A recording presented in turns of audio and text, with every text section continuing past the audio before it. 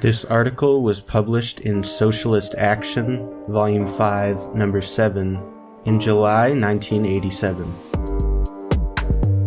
Behind the Cover-Up, Contragate's Hidden History, written by Jeff Mackler.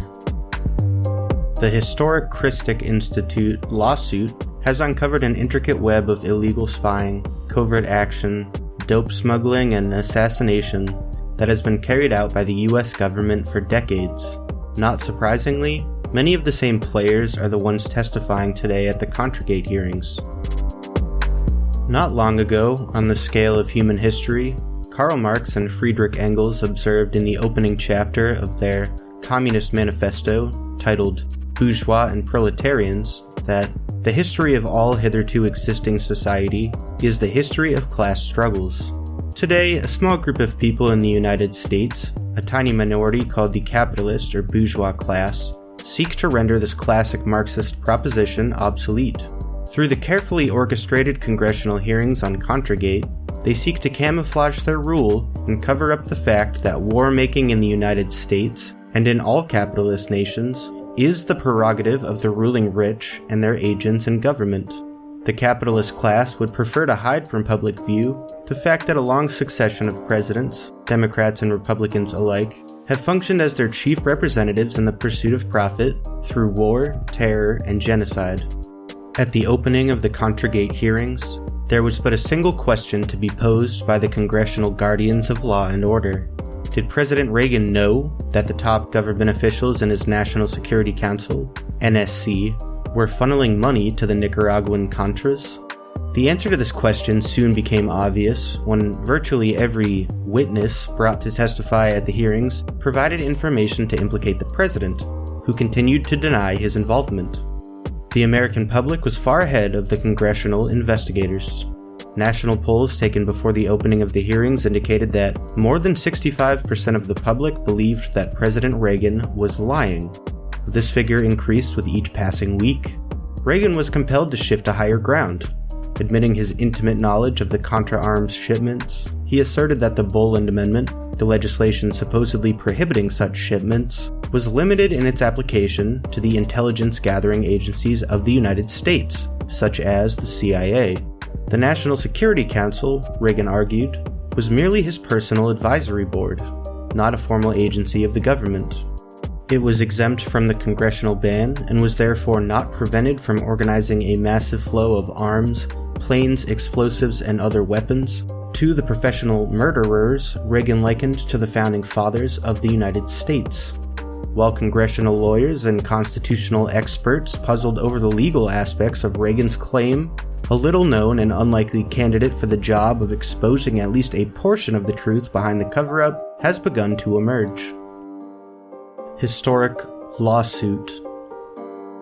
Daniel Sheehan, General Counsel of the Christic Institute, a public interest law firm and interfaith public policy center in Washington, D.C., has filed a lawsuit under the provisions of the Racketeer Influence and Corrupt Organization Act, RICO.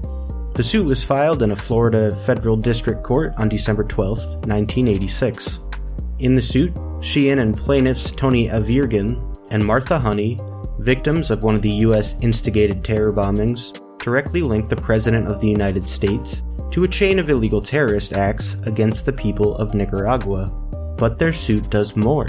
It demonstrates that the perpetrators of these crimes, including Reagan, the highest officials in the U.S. government, and their underlings, carry out vital aspects of the foreign policy of the U.S. ruling class through a secret team, which has functioned clandestinely over the past 27 years.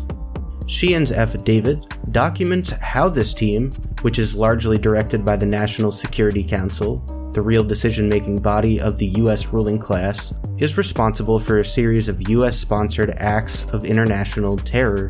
The list begins with the 1961 invasion of Cuba at the Bay of Pigs, and runs through acts of individual assassination and mass murder in Vietnam, Laos, Iran, and Libya. The suit focuses its central attention on the direct responsibility of the U.S. President and the secret team for the illegal terrorist activity of the Nicaraguan Contras. It specifies some 79 sources of information, including past and present top CIA officials, a host of government agency personnel, Contra functionaries, Costa Rican government officials, elected representatives, members of the clergy, and others. Sheehan's case has already withstood all efforts to dismiss it from court. Ruling class politics exposed. The suit has met the legal requirements to show probable cause to substantiate its allegations against 29 defendants. The list of defendants includes Contragate hearing witnesses Major General Richard Seekard, Major General John Singlau, businessmen Albert Hakim and Robert Owen, a man who functioned as Lieutenant Colonel Oliver North's personal representative to the Contras. Other defendants include top CIA officials in 4 administrations, a number of professional assassins directly linked to the mafia and organized crime, former terrorist supporters of the Cuban dictator Fulgencio Batista, and the central Colombian crime figures behind the massive importation of cocaine into the United States. Christic Institute attorneys, armed with a court order granting the right of 25 years discovery, are proceeding through the information gathering stage of the lawsuit. The material they have already presented implicates the Democratic and Republican administrations since Eisenhower in illegal terrorist and genocidal acts. But what is unique about the lawsuit is not the fact that top U.S. government officials have been linked to organized crime and mass terror against other nations. This has been well documented by credible researchers and countless studies. The uniqueness of this lawsuit, funded in part by church-based foundations, is its exposure of the functioning of the internal decision-making bodies of the U.S. ruling class, particularly the National Security Council. The lawsuit demonstrates that the concerted and worldwide application of terror and violence against innocent people is not the product of conspiracies among demented individuals, but rather the carefully calculated and historic practice of the ruling rich. Although it is not its stated intention, the suit shows that a tiny minority in society, driven by the laws inherent in capitalist production, is compelled to employ the ultimate weapon of war against the peoples of the world. A suit worthy of support. Daniel Sheehan and the Christic Institute are not newcomers to the field of political law and political struggles. The Christic Institute handled the successful litigation in the Karen Silkwood case, the Brownsville, Texas sanctuary trials, and the defense of Mayor Eddie Carthen against murder/frame-up charges in Mississippi. After the failure of all government efforts to dismiss the suit, the Christic Institute secured murder indictments against the Ku Klux Klan and members of the Nazi Party and Greensboro Police Department in North Carolina. Over the past decades, Sheehan has been centrally involved in some 60 important legal battles in defense of civil liberties and democratic rights.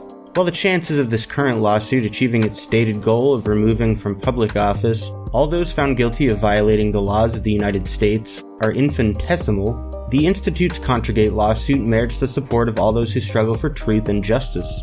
It is an important part of the ongoing struggle to inform the working people of this country about the real workings of capitalist government. The knowledge gained will be put to good use in the future as a new generation learns that a truly democratic society can only be based on new institutions which guarantee the rule of the majority through its direct participation in government. This is the socialist vision of future society, a society whose political and economic priorities are based on human need as opposed to capitalist profit, greed, and war. Cuba, the first Contra War. In 1959, immediately after the revolutionary victory of the Cuban people led by Fidel Castro, Vice President Richard Nixon, with the full authorization of President Dwight Eisenhower, chaired a special committee of the National Security Council to organize a plan codenamed Operation 40. The purpose of the plan was to undermine, weaken, and eventually overthrow the government of Cuba. The plan included the use of right-wing pro-Batista Cubans. In late 1959, Nixon and CIA Director Allen Dulles supervised the recruitment of expatriate, right-wing Cubans and set up 2 remaining bases, one in Miami, the other in Guatemala. The aim was to send these Cubans back to Cuba to set up guerrilla operations against Castro and to mount terrorist military attacks against the economic infrastructure of Cuba. In early 1960, Nixon directed Howard Mayhew, director of billionaire Howard Hunt's financial empire, to meet secretly with two men, Sam Giancana and John Rosselli. These men represented former Havana Mafia Don Santo Traficante, whose Havana casino, hotel, and prostitution operation was run by Resorts International Incorporated, a Meyer Lansky mafia company. Traficante was Lansky's lieutenant. It was agreed at this meeting that Nixon's secret NSC Operation 40 would be supplemented by a private organization headed by Traficante with the goal of assassinating Fidel Castro, his brother Raul Castro, Che Guevara, and 5 other Cuban revolutionary leaders. The assassination squad, known as the Shooter Team, was selected by Traficante. Its members were Rafael Chichi Quintero, Felix Rodriguez, aka Max Gomez, Luis Posada Carilles, aka Ramon Mendina, Rafael Villaverde, Raul Villaverde, Ricardo Chavez, Frank Fiorini, aka Frank Sturgis, Rolando Martinez, and 2 other Cuban Americans. Most of the above mentioned are directly named by Sheehan as defendants in the Christic Institute lawsuit. They are charged with working directly with President Reagan's secret team in the illegal funding of the Contra War in Nicaragua. Bay of Pigs invasion. In the summer of 1960, when John F. Kennedy won the Democratic Party presidential nomination, he was briefed by Dulles of the CIA about Operation 40, the order by the CIA against Fidel Castro, quote, terminate with extreme prejudice, unquote, was pursued by the Shooter Team between 1960 and 1963. During this period, several assassination attempts against Castro were carried out. Contra bases were established by the CIA in the Escambray Mountains of Cuba in July 1960. These bases were supplied with incendiary bombs and other explosives for use against Cuba's major urban centers. Between January 1961 and April 1961, the low-profile guerrilla infiltration strategy of Operation 40 was transmuted into a plan for a full-scale invasion of Cuba at the Bay of Pigs. The invasion of April 1961 used the personnel of Operation 40 and thousands of Cuban counter-revolutionary mercenaries trained under Eisenhower and Kennedy. These Contras were armed with U.S. naval, air, and army weapons. Within 3 days of their April 17, 1961 landing in Cuba, the Contra Army was routed by an aroused Cuban population that included an armed militia of 250,000 workers and students. By June 1961, Robert Kennedy regrouped the tattered remains of Operation 40 and reinitiated the old low-profile guerrilla raids into Cuba. Operation 40 was renamed Operation Mongoose and was continued by the Kennedy administration until November of 1963. The supervisor of Operation Mongoose was a 34-year-old CIA agent, Theodore Shackley. His deputy was Thomas Clines. Operation Mongoose functioned in a working partnership with Mafia Lieutenant Santo Traficante. The combined program, codenamed JM/Wave, was headquartered in a few small buildings on the campus of the University of Miami. Laos, mass murder and opium. In 1965, Operation Mongoose and JM Wave were shut down, and Shackley and Clines were transferred to Laos. Shackley became Deputy Chief of Station for the CIA, Clines was his deputy. Shackley and Clines provided air support for one Van Pao in a 3-sided drug war for control of the illegal opium trade in Laos. Van Pao's competitors were mysteriously assassinated. Shackley and Clines initiated a secret training program of Hmong tribesmen in unconventional warfare. This included training in political assassination. By 1966, their special operations were financed by Van Pao. In 1964, a multi-service group known as the Military Assistance Command Vietnam Special Operations Group, MACV-SOG, was set up in Saigon. Commanded by General John K. Sing Lao, the group supervised political assassinations in Laos, Cambodia, and Thailand. Serving under Sing Lao in 1968 in Laos was a second lieutenant named Oliver North, the same North who, until his resignation a few months ago, served as President Reagan's chief organizer of U.S. military aid to the Contras. The Deputy Air Wing commander for the group was then Air Force Lieutenant Colonel Richard Seckard, later promoted to the rank of Major General. Seckard resigned from the Air Force some 19 years later at age 54. when one of his subordinates was about to be indicted for smuggling arms to Libya. The assassination program was under the direct control of Shackley and Clines, who operated out of Laos. Between 1966 and 1975, the Special Operations Group in Laos, through the secret program funded by Van Pauw's opium income, assassinated over 100,000 non-combatant village mayors, bookkeepers, clerks, and other civilian officers in Laos, Cambodia, and Thailand. In 1968, Shackley was transferred to Saigon, where he became CIA Station Chief. At this time, Shackley's former associate in the JM Wave operation in Miami, Santo Traficante, flew to Saigon to meet Shackley's Laotian associate Van Pauw. They formed a partnership to import China white heroin into the United States. By 1969, Traficante became the top U.S. heroin importer. Van Pauw's financial contribution to the unconventional warfare project of Shackley and Clines increased correspondingly. Overthrow of Allende in Chile. In 1972, Shackley was transferred to the United States, where he became chief of the CIA's operations for Central and Latin America. Clines went along as his deputy. Shackley and Clines directed the project known as Track 2 in Chile, which included the assassination of Chilean President Salvador Allende and the overthrow by the Chilean military of the Allende government in September 1973. In the course of this U.S. organized coup, the Chilean military, headed by General Augusto Pinochet, murdered some 10,000 Chilean worker, student, and peasant activists. Vietnam genocide. In 1973, Shackley and Clines were transferred to CIA headquarters in Langley, Virginia, where Shackley headed the East Asia division of the CIA, with Clines as his deputy. They directed the Phoenix Project in Vietnam in 1974 and 75, a program designed to cripple the infrastructure of Vietnam after a U.S. troop withdrawal. This included the assassination of some 60,000 village mayors, treasurers, school teachers, and non-Viet Cong administrators. The program was financed by Shackley and Clines, again using Van Pauw opium money.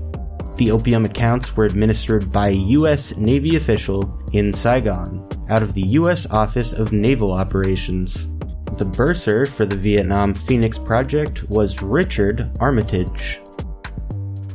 Formation of the Secret Team.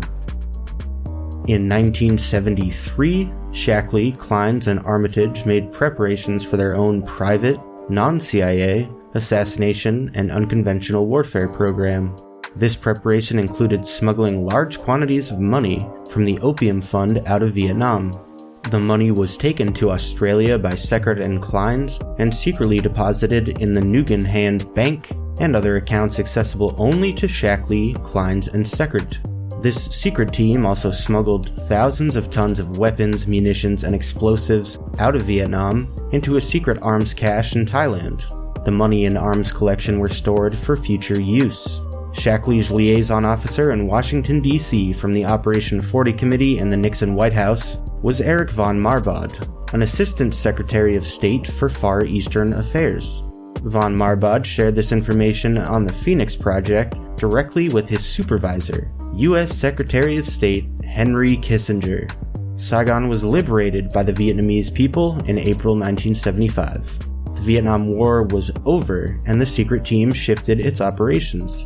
Over 4 million Vietnamese were killed or wounded in the course of a war in which the US government dropped more bombs than in the combined wars since the dawn of history.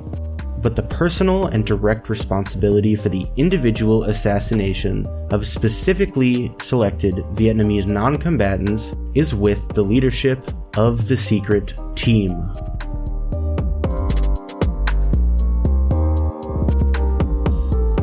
That's enough for one sitting. Pardon my tone, this shit really gets under my skin, and while we're being honest, I hope it stirs something inside you, listener.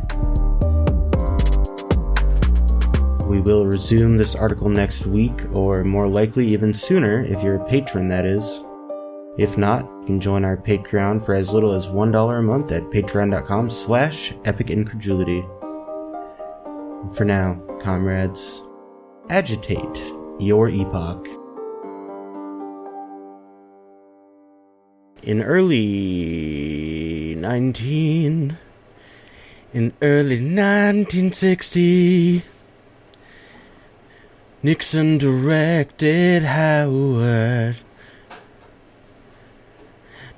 directed Howard. Howard Mayhew, director of billionaire Howard Hunt's